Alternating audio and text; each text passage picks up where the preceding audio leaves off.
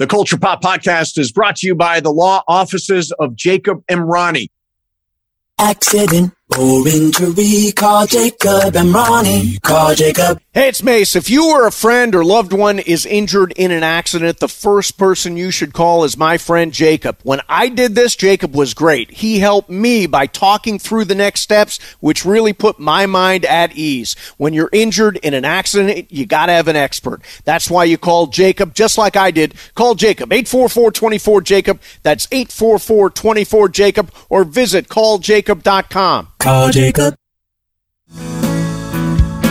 Hey, everybody. Welcome to the Culture Pop Podcast. I'm Steve Mason along with Sue Kalinsky. Great guest today, Sue. Larry Kasanoff, who's a studio exec and producer of all kinds of movies. He's got a brand new book out called A Touch of the Madness, which I've had from time to time. Sue, you know all about madness.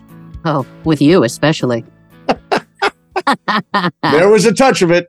Back in New York, there was a touch of the madness. That was a touch of the madness, along with a lot of other men in my life. Yes. I hopefully didn't jilt you like some of them. Well, you didn't jilt me in that way. Correct. Here we are 20 years later.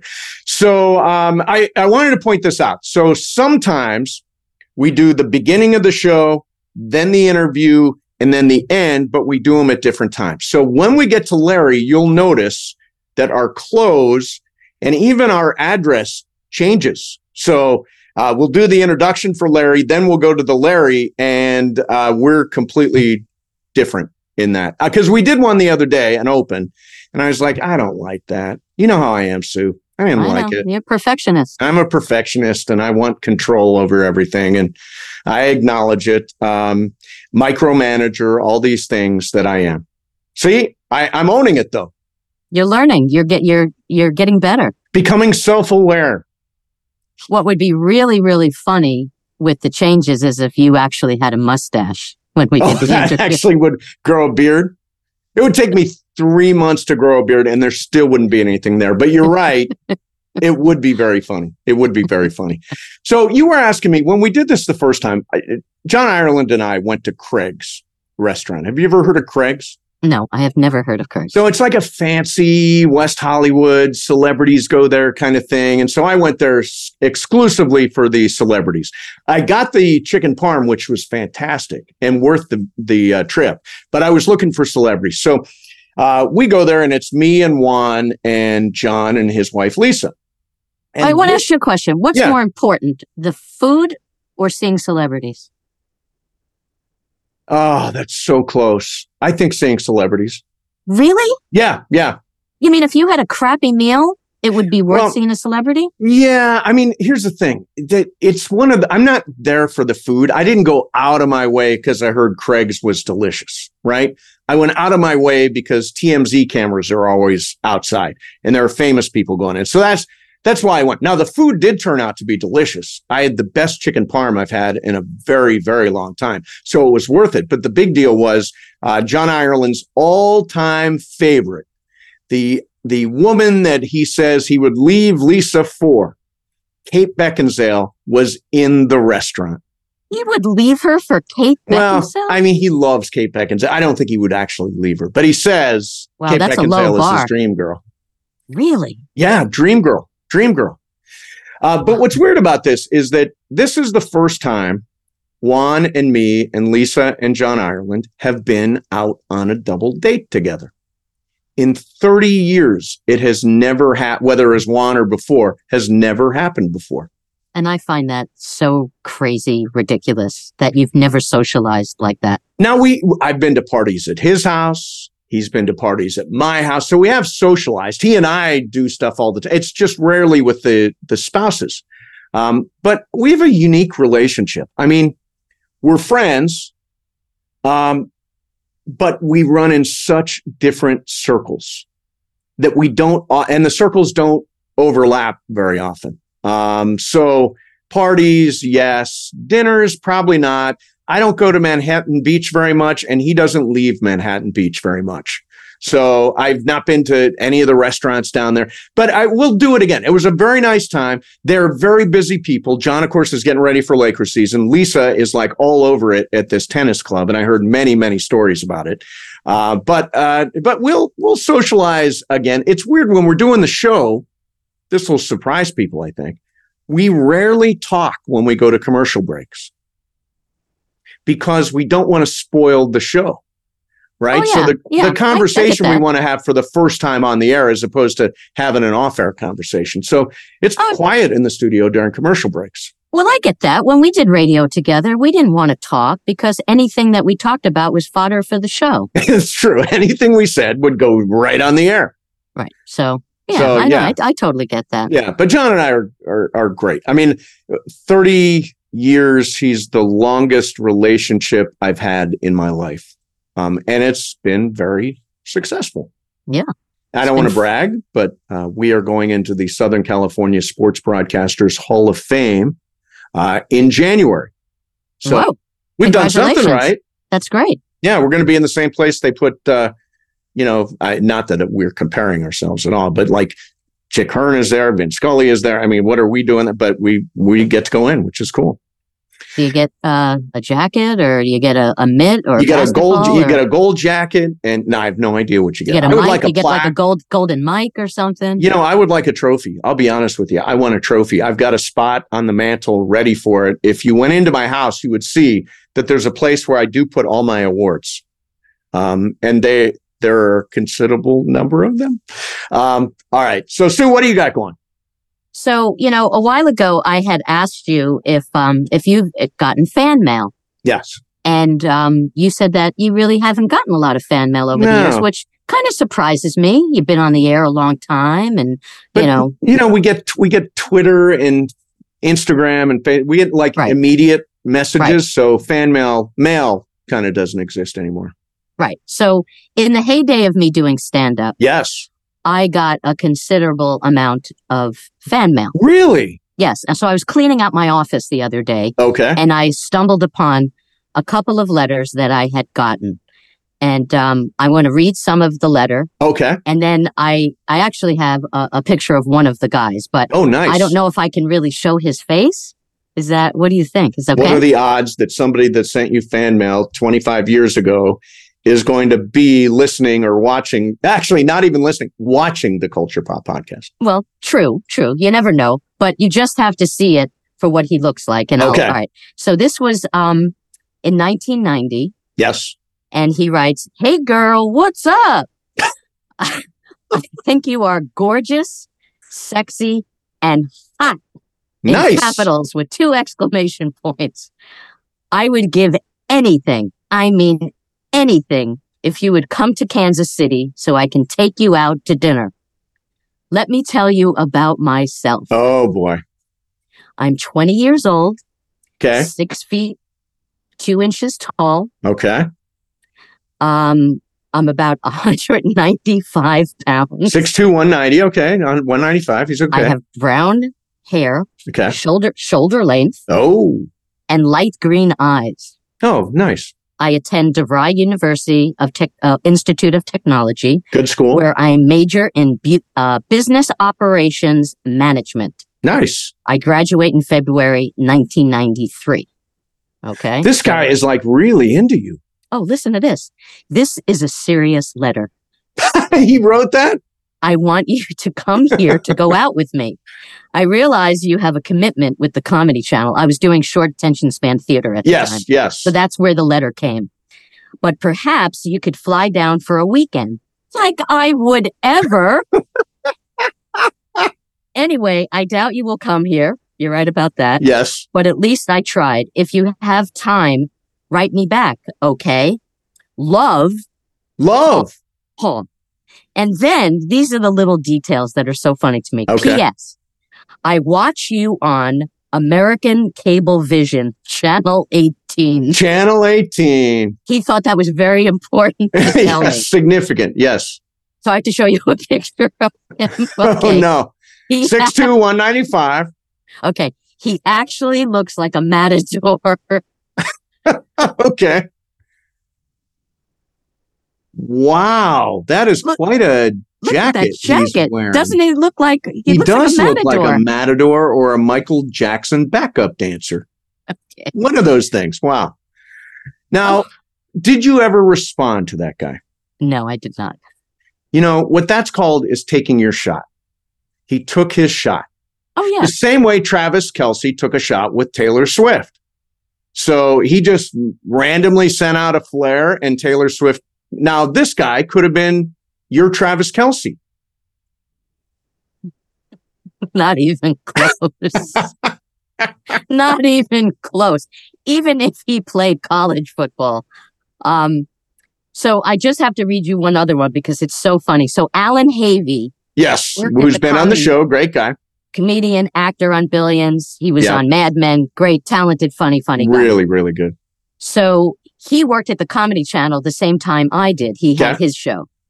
So he gave this to me. All right. So it says, Mr. Havey, you're coming in loud and clear in Monroeville, Pennsylvania. Your show is the best thing that happened to late night TV. And then he says a bunch of other things. Then he says, could you please, I wish you could do me a favor. Mm-hmm. Could you please forward this picture of me to Sue Kalinsky? And he says, she's the sexiest thing I've seen since Ann Archer. Since Ann Archer. That's so random. What year was it?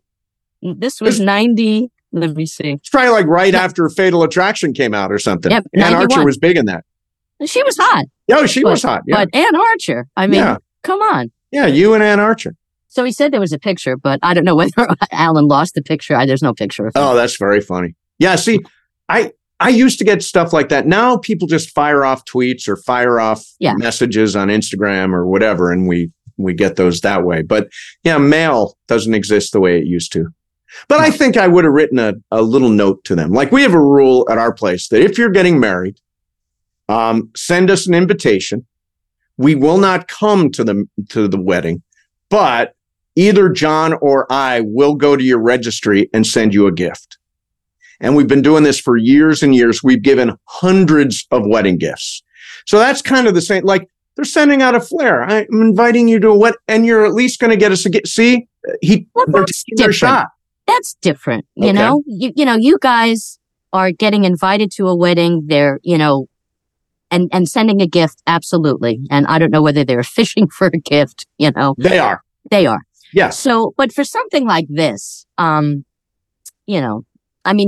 I should have, said thank you. Like one guy wrote me and said, I know that you're 30 something and single because he saw me at Caroline's and in my act, I said I was 30 something and single. It was during one of my many interim, my breakups with Kenny where I'd break up for like a couple of months and then go back with him. So, but I never. But you would never date someone who came to one of your shows? That's not true. Oh, that's not true. You would never date anybody who saw you on TV, sent you a letter saying you were sexy. It's just that the vibe I was getting from these guys. A little creepy. They were not my type. Yeah, a little creepy. Creepy. Got it. Yeah. Well, Sue, you remain unbelievably sexy. After all still sexy. I'm surprised you don't still get these letters. Actually, I get them here at the Culture Pop Podcast headquarters. I should send them over to you. Culture Pop Podcast headquarters. So much mail here at the old CPP headquarters. This just in. Fan mail for Sue. Fan mail for Sue. So we're going to introduce our guest today, who is actually, this is a great conversation. He is a movie producer. He's a studio executive. His movies include Dirty Dancing, Terminator 2, True Lies, and Best Picture winner Platoon. He's also the executive producer of Mortal Kombat Media, including 3 #1 films, a TV series, and an animated series. And he's written a brand new book called A Touch of the Madness about his career and ideas that give everybody a chance to chase their dreams. Larry Kasanoff is here. Larry, thank you so much for doing this. My pleasure. Glad to be here. So I love the book, in part because I recognize the moments in my career that were guided by a touch of madness. I've had some. I've chased some big projects, mixed results. Describe what a touch of madness is, and what age did you first know that you had it? So I wrote the book because I noticed, I'm a movie producer, and I noticed that in today's world, people, not only in my business, but in every business, are kind of scared to be their true, uninhibited creative selves, really in a way I've never seen before. And I hope maybe some of my fun stories from the movie business would be good illustrations and motivation to do that. So a touch of the madness is that crazy mad idea in the back of your mind, that creative thing you always wanted to do, but you're not doing it. Maybe your parents, your kids, your spouse, someone doesn't like it. The one that you're just crazy, that's the one to do. That's usually how great movies are made, how great anything is made. So that's what it is. And I think I had it from day one, to tell you the truth. I didn't know what to call it. And the way I learned what to call it was I got very lucky out of college. I wanted to be a movie producer since I was a little kid. And I got very lucky. And then my first job out of school in the mid-'80s was for an emerging independent studio called Vestron, which was riding the wave in the day of the home video boom. Like there's a streaming boom today, there was a home video boom then. So my job was to deliver as head of production 80 movies a year, 80. Make them, buy them, co-produce them. We don't care. If you lose money, you're fired. Don't lose money. So we made low budget horror movies and rom-coms and action movies, you know, high concept, a sort of B-level star in every movie. And then we got the script for a movie called Platoon. And Platoon was not that kind of a movie at all. It was a really serious movie about the effects of the Vietnam War on the kids who went. But I wanted to make it. And my boss said, "You're crazy. That's not what we do. That's not our formula." The people in it became stars, but they weren't stars. The director, Oliver Stone, had done a prior movie, which we had actually financed, but it wasn't successful. I loved it, but it wasn't successful. And so nevertheless, he said, "But you're the head of production," as I kept fighting. "And if you want to do it, you can do it. But there's always a but. You have to bet your job." So what do I do? I'm 4 months into this amazing job, but I thought, well, I didn't get in the movie business to play it straight and to take no chances. So I greenlit Platoon. When I saw the movie early one morning in a film festival, I'm the only person in history to giggle their way through Platoon. Not because it wasn't great, but because I was like, "Oh my God, I'm getting fired. Oh, this is great." It was so great it won Best Picture that year. And a few months later, I ran into the director, Oliver, at a bar in New York one night, and he bought me a drink and he said, "You know, kid, I always liked you. You have a touch of the madness." And I thought, touch of the madness? Is he calling me crazy? Am I a little crazy? And then I thought about it. I thought, well, my boss had a touch of the madness for letting a 25-year-old kid run an 80-picture film slate.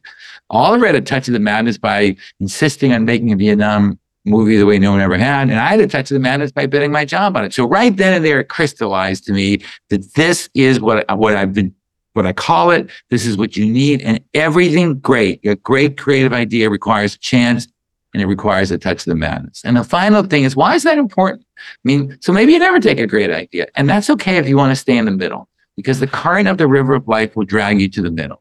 But your audience, whether you're in radio, podcasting, TV, stand-up comedy, whatever, it doesn't want that. The audience wants the new and the different. And to swim away from the new and the different, you need a touch of the madness. You need a crazy idea to help you be creative and innovative. And that's it. And so it just crystallized for me the way I'd always been thinking. And ever since then, that's been my touchstone. That's what I think about. That's how I buy movies, art. That's how I cast people. That's how I make decisions. That's how I hire people. I always look in people's eyes and say, they have a touch of the madness.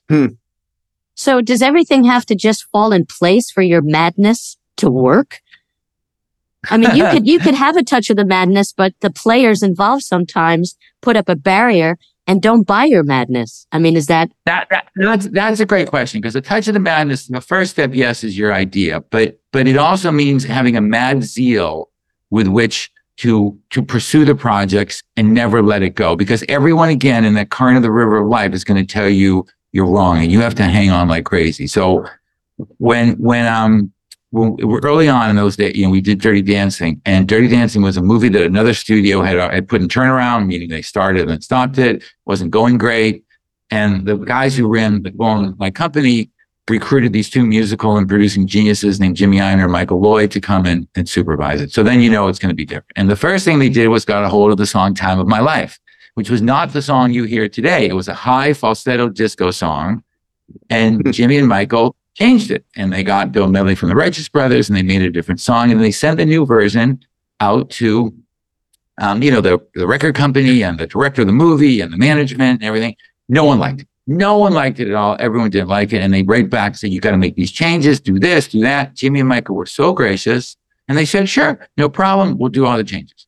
3 weeks later, they sent version 2 with a note saying, you know what? We actually sent this version to some radio stations. As you guys know, in those days, radio stations really helped you promote songs and albums. They seemed to like it.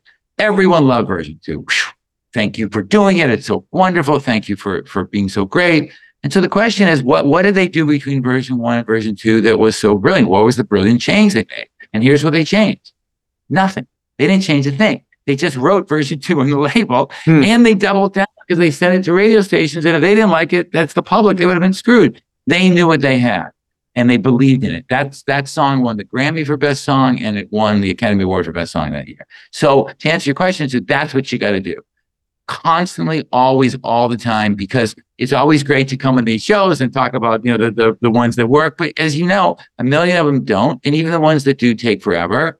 And so you got to hold on to your idea with a mad zeal. And then you got to ask. You got to ask. You got to ask anybody anything in pursuit of your goals and never stop asking, no matter who it is. So when I talk to, sorry, Larry.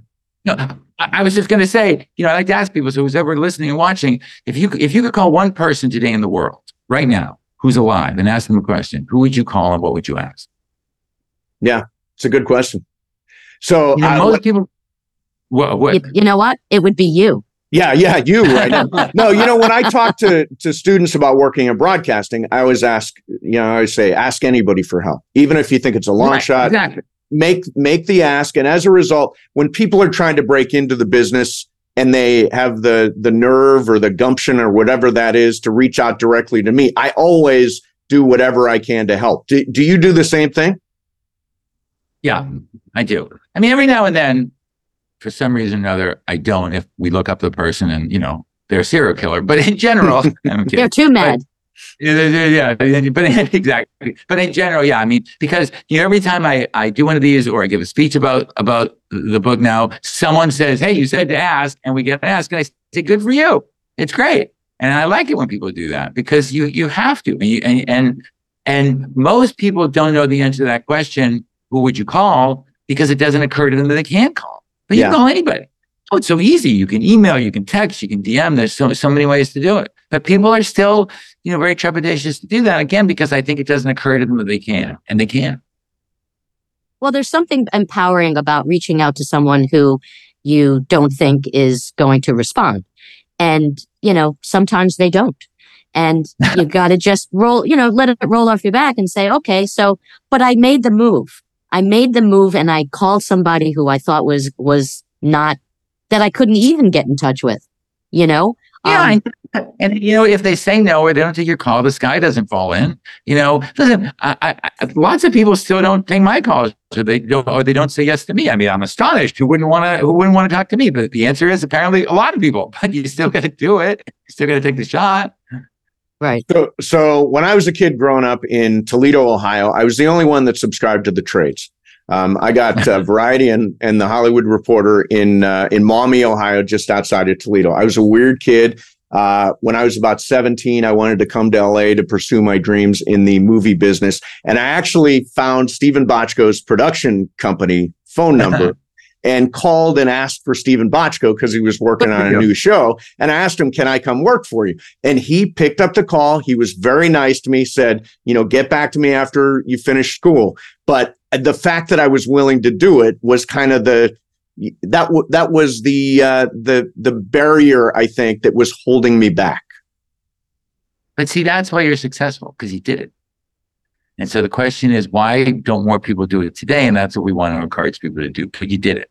You called Stephen Bochco, and it gave you encouragement. But you had the guts to call Stephen Bochco. So someone would look at you as a kid and go, that kid's got a touch of the madness. He's going to make it because he's doing it. So what happens when the touch of the madness starts to wane, or does it? I don't think so. No, No, I don't. No, I mean, you mean Wayne in society or Wayne in me? Wayne, like, for example, with me, I have less madness than I had when I was 30, let's say. I have drifted towards the middle of the river of life a little bit. And so your book made me kind of re-examine where I am and what I'm doing with my life. Well, listen, I mean, if you're happy, then that's great. In my case, no, I'm getting more of it. I seem to be living in reverse. I have more crazy ideas and I'm taking even more chances right now than I did when I was younger. Right. Steve and I were having a conversation before we came on the air, and he was talking about how, he should be writing more. And I said, should is such a dangerous word, because, and I said, he says, well, I think that's what I should be doing now. And I said, well, maybe that's not what you should be doing now because you're not doing it, maybe it'll come to you at a different time. Maybe this isn't the right time. Someone told me a story, and look, I wouldn't want to wait till I was 80 something years old to make my first documentary, but they had a friend who was I think she was in her early 80s, and she made a documentary. She had never, ever done anything like that. And she was talking to them, and they were probably like 30 years younger than her. And she said, who's going to be interested in an 80 something year old woman doing a documentary? And they said, just do it. It's a great idea. Do it. And she did it, and it got into film festivals. And, it ended up being a great story. So, I think what happens a lot of times is people compare themselves to what other people are doing at certain times when you're at the same age as somebody, and you say the comparison thing is really, it's dangerous. I think the question is not should, is do you want to? I mean, I encourage people to have a touch of the madness if they want to. The amount of people who say to me, what I really want to do is, but I don't know, I can't. That's who we want to encourage. If not everybody has to, look, you can live a lovely life not doing this, but if you want to really excel, and especially if you're in any creative business whatsoever, even product development, you have to pursue the new and the different, and you need innovation, and there's ways to do it. The other thing too is, there's 3 steps to do it. You create your idea, ask anybody, and the third thing is play. I think you got to have fun. I think you got to enjoy this. You got to look at your staff and say, well, let's all go out for yogurt today. Let's do something crazy. Let's go bowling. Let's prank the other production company. Why not? And if you play it like a game, you don't take it seriously. But if you take it like a game, all of a sudden calling that, Stephen Bochco isn't anxiety producing. It's, well, okay, this is my bat on this one, and the next one someone else gets one. Make it fun. So you've done 19 Mortal Kombat projects now in 20 years or so. Huge part of your career and your legacy, unbelievably successful. At the time, video games weren't really used as IP for film. What made you see a movie in this video game, Mortal Kombat? I had made Terminator 2 before that, and the Terminator 2 arcade games were were the most successful ever. And I stayed friendly with the company, and very soon thereafter, I was going to meet Chicago where they were, so I just said, I'll come by and say hi. And they said, yeah, because we're testing a game that's rivaling Terminator for the record of best ever. I said, we can't have that. And I played it in the office of the chairman of the company, which is in the kind of, I don't know, south side of Chicago or something, in this kind of old warehouse. And I said, this is Star Wars meets Enter the Dragon. This is great. If you give me the rights to this, I promise you I'll produce it in every medium, movies, TV, stage, music. And the guy said, piece of crap arcade game. They didn't believe in it either. But to tell you the truth, everyone told me I was crazy, but I didn't think I was making a movie from a video game. I think I was making a movie from the story the video game was based on. And that's what I've always thought in my mind. So it's always, to me, the essence of the idea. And whether it, when they used to think in the old F. Scott Fitzgerald, Sam Goldwyn days, you can't make a movie from a book, and you can't make a movie from a play. You can make a movie from anything if it's a good story.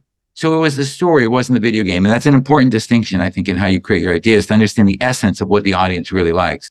And the other thing that happened when I was deciding, it was a huge decision. Everyone told me I was crazy. I left this huge job to do it. I was wandering around an arcade, which for people who might not know is a place where they used to have games where you put in quarters to play them. Back in the day, yeah. Back in the day, yeah. And so I was in Westwood, in California, and I was by the Mortal Kombat game. It had just come out, the arcade game, and an 11-year-old kid slapped a quarter down and looked up at me and said, I challenge you to Mortal Kombat. And then he beat the hell out of me. And the kid was great. He beat the hell out of me. And Mortal Kombat, if you don't know, makes you feel really good if you win. You win. Sub-Zero loses. Flawless victory. The kid left feeling great. He could beat an adult.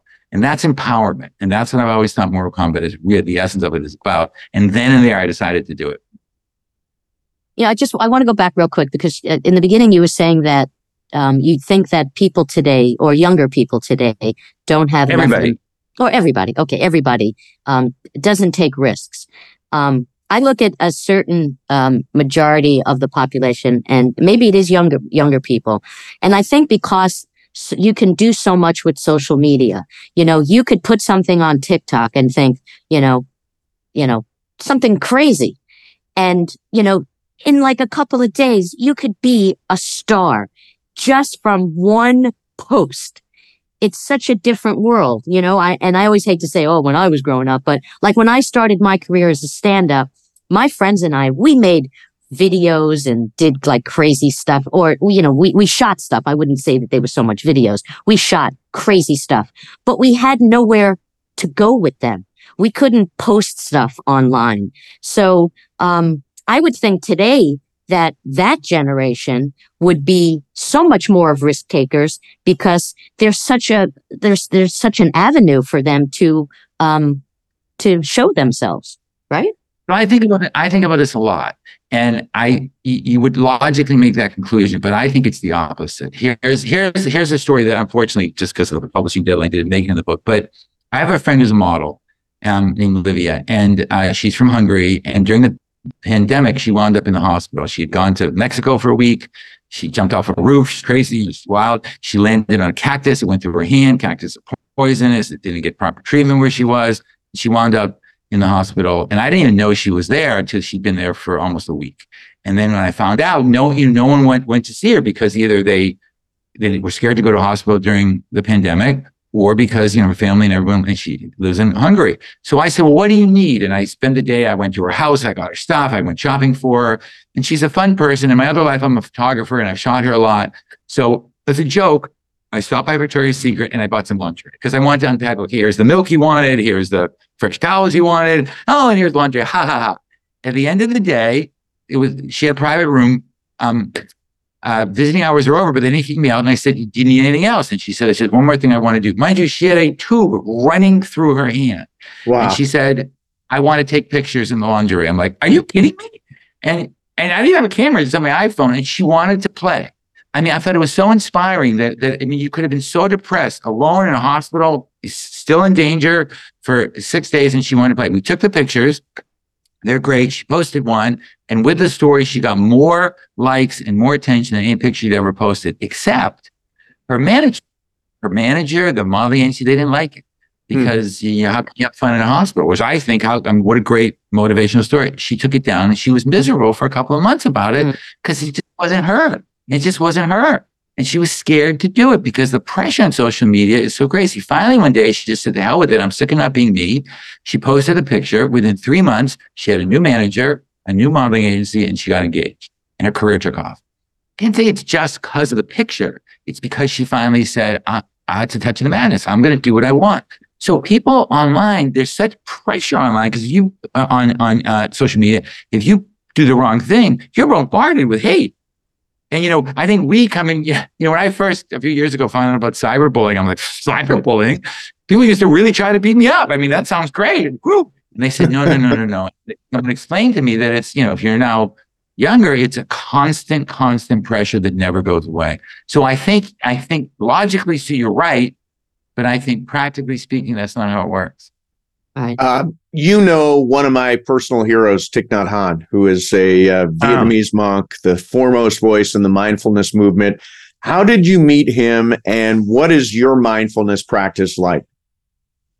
So I read a book. He's written over 100 books. I read a book he wrote. I really liked it. So I thought, what can I do with this incredibly peaceful Zen Buddhist monk? I thought, I can use him as inspiration for my ultra action-packed video game-based movies, Mortal Kombat. So I called him up to go meet him, same as we're talking about. He said, sure. I went to meet him. After 2 hours being with him and some of the monks and sisters, I felt like I'd been on vacation. And I said, what's your secret? And he said, no secret, practice. And I said, I could learn how to be this way. I have a lot of energy. In those days, I was even more frantic. And long story short, we became good friends. They came to my house in LA, and I had a bunch of studio executives over to meet them. Maybe we put mindfulness inside more of our movies. I became friends with him. I started practicing mindfulness. He asked me to do a documentary on mindfulness, which I did. And I showed it to him right before he passed away. He died this year in Thailand, where he was recuperating from a stroke. And so what happens in my call for, to put my peaceful Buddhist monk in Mortal Kombat, that didn't happen, but he became a lifelong friend. And yeah, because of them, I practice mindfulness every day now. And the best thing I can give you that he said is, when Oprah started her network, I brought him to be the first person interviewed, and I sat next to him the whole time. He was a little trepidatious about doing it. But she said to him, how often a day do you meditate? And he said, everything I do mindfully. So everything I do is a meditation. And that's how they live. I mean, I've been with them so many times. If you're walking in the woods and with them and you say, I have a question. With the first few times you do it and you keep walking, you realize you're alone, because now they have a question. They're not going to walk anymore. They're going to listen to your question. Or when they drink tea, they drink tea. And then they do just one thing a day. We don't. We tend to, write emails, make phone calls, do it all at once. And so that's really, really, really what they've taught me. And the documentary is called Mindfulness, Be Happy Now on Amazon. And it was wonderful making it. We got, he's in it. A lot of his monks and sisters are in it. And we have Deepak Chopra and Oliver Stone and a lot of great people in it. But yeah, so do you practice mindfulness? I do. When I'm on my game, I do. It's always there. There's always, walking. When I walk in the morning, that's one of the things I think about, is you focus on walking and just walking.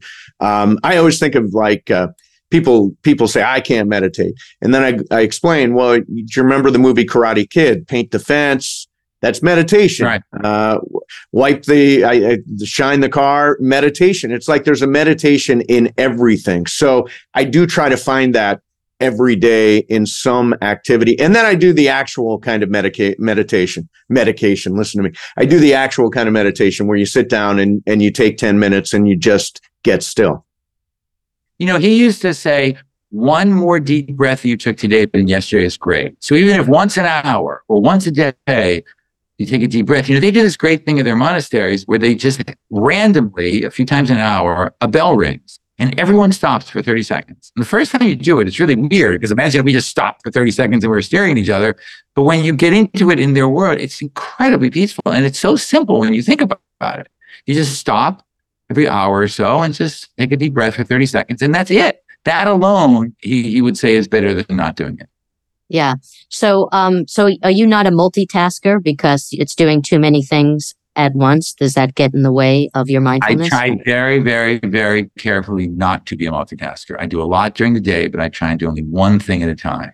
I mean, I've gotten to the point where if I'm in my office and I'm working email and someone comes in, I say, okay, just 1 minute, and then I finish. And I'm making it sound like I'm really good at it. I'm not, but I'm conscious of it, and I try, and I'm way better than I used to be, but I still have a long way to go. Yeah, I think at sometimes outside forces, like I'm not working, physically working at an office right now, but I produce TV, and so I worked in post. And because of the nature of how the business has changed, with a lot of production companies, it really interferes with being mindful. It's because the deadlines are unmanageable. And as a producer, I would have to sit in front of my computer, have an Avid on my desk, editing facility on my desk, and then and eat lunch, because I couldn't take lunch. I had to do everything, and that was so damaging. I mean, now that I'm not there anymore, it's so liberating.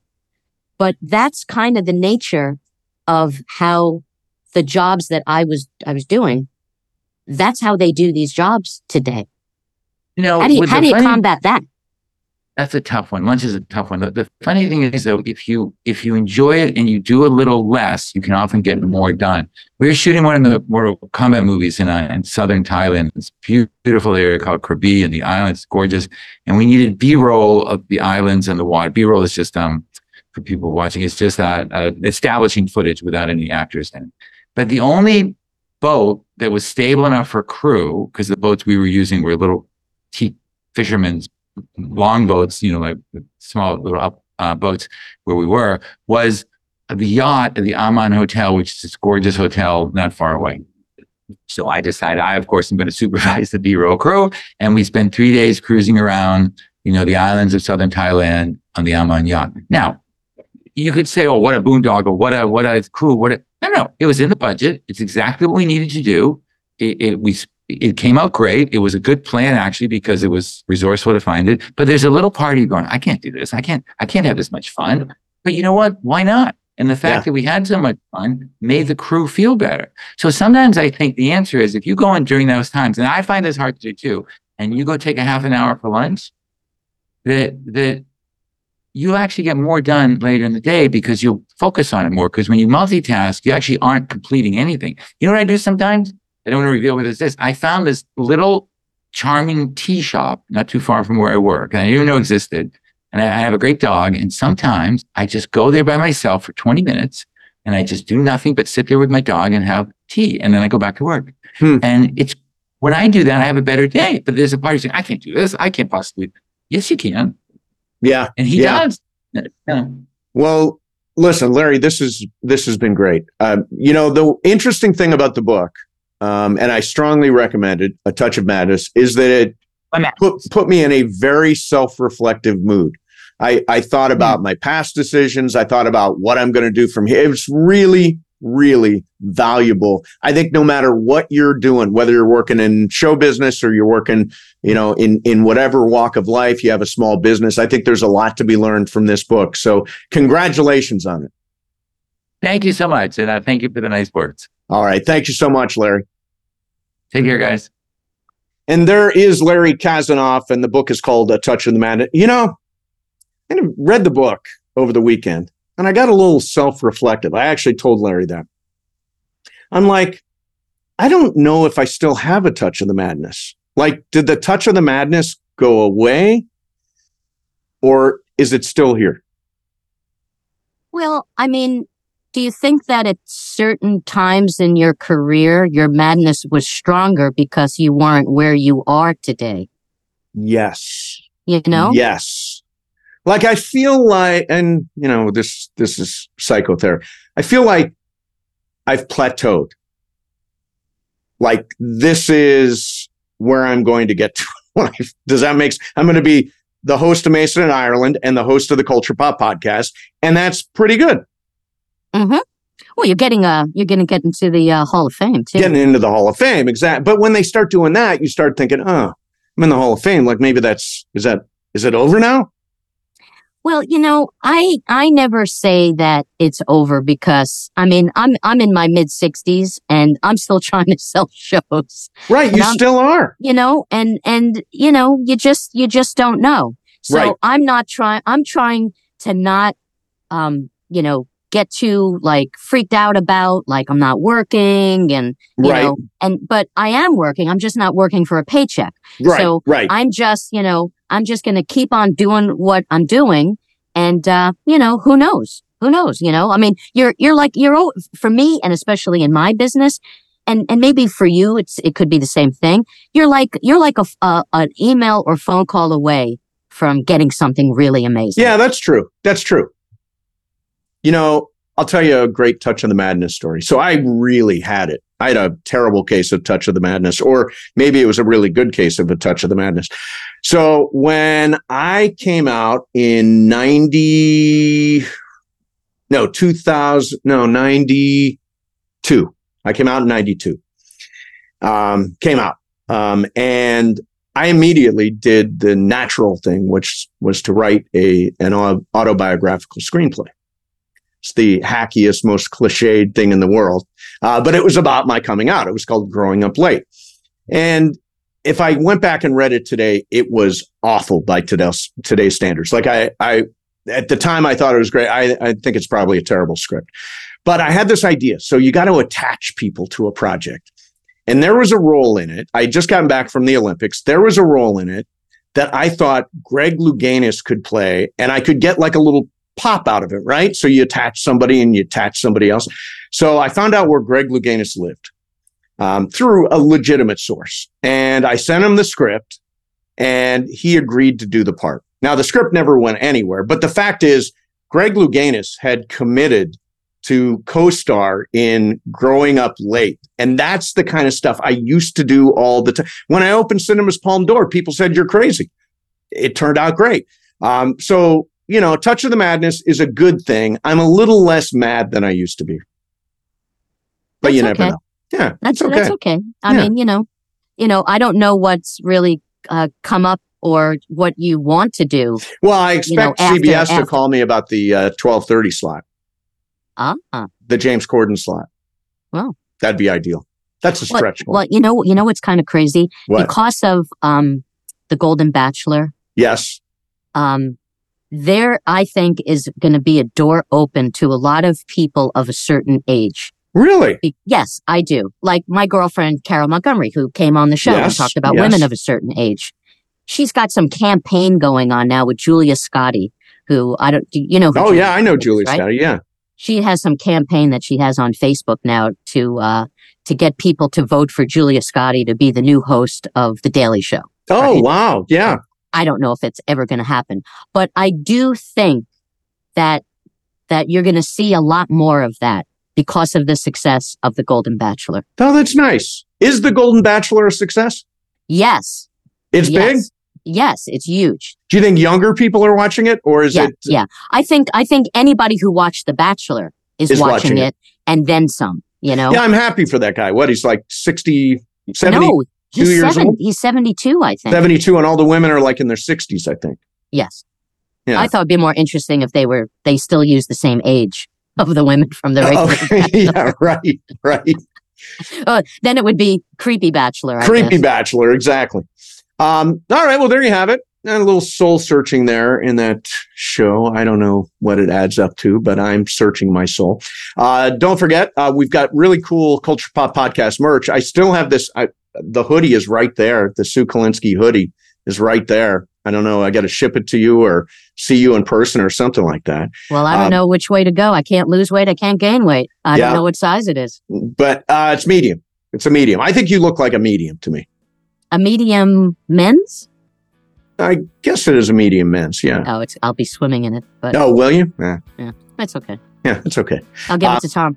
Regardless, we've got really cool Culture Pop Podcast t-shirts, and here's how you get them.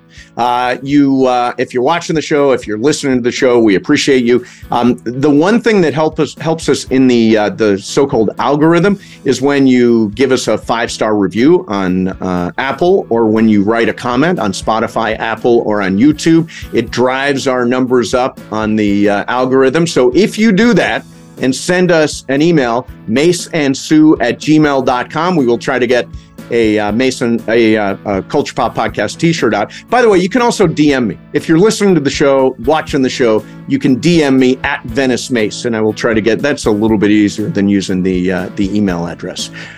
We appreciate you being out there. Thanks. If you're watching on YouTube, please subscribe. Subscribe on Apple, Spotify. Thank you very much for watching. Thank you very much for listening, and we will see you next time on the Culture Pop Podcast.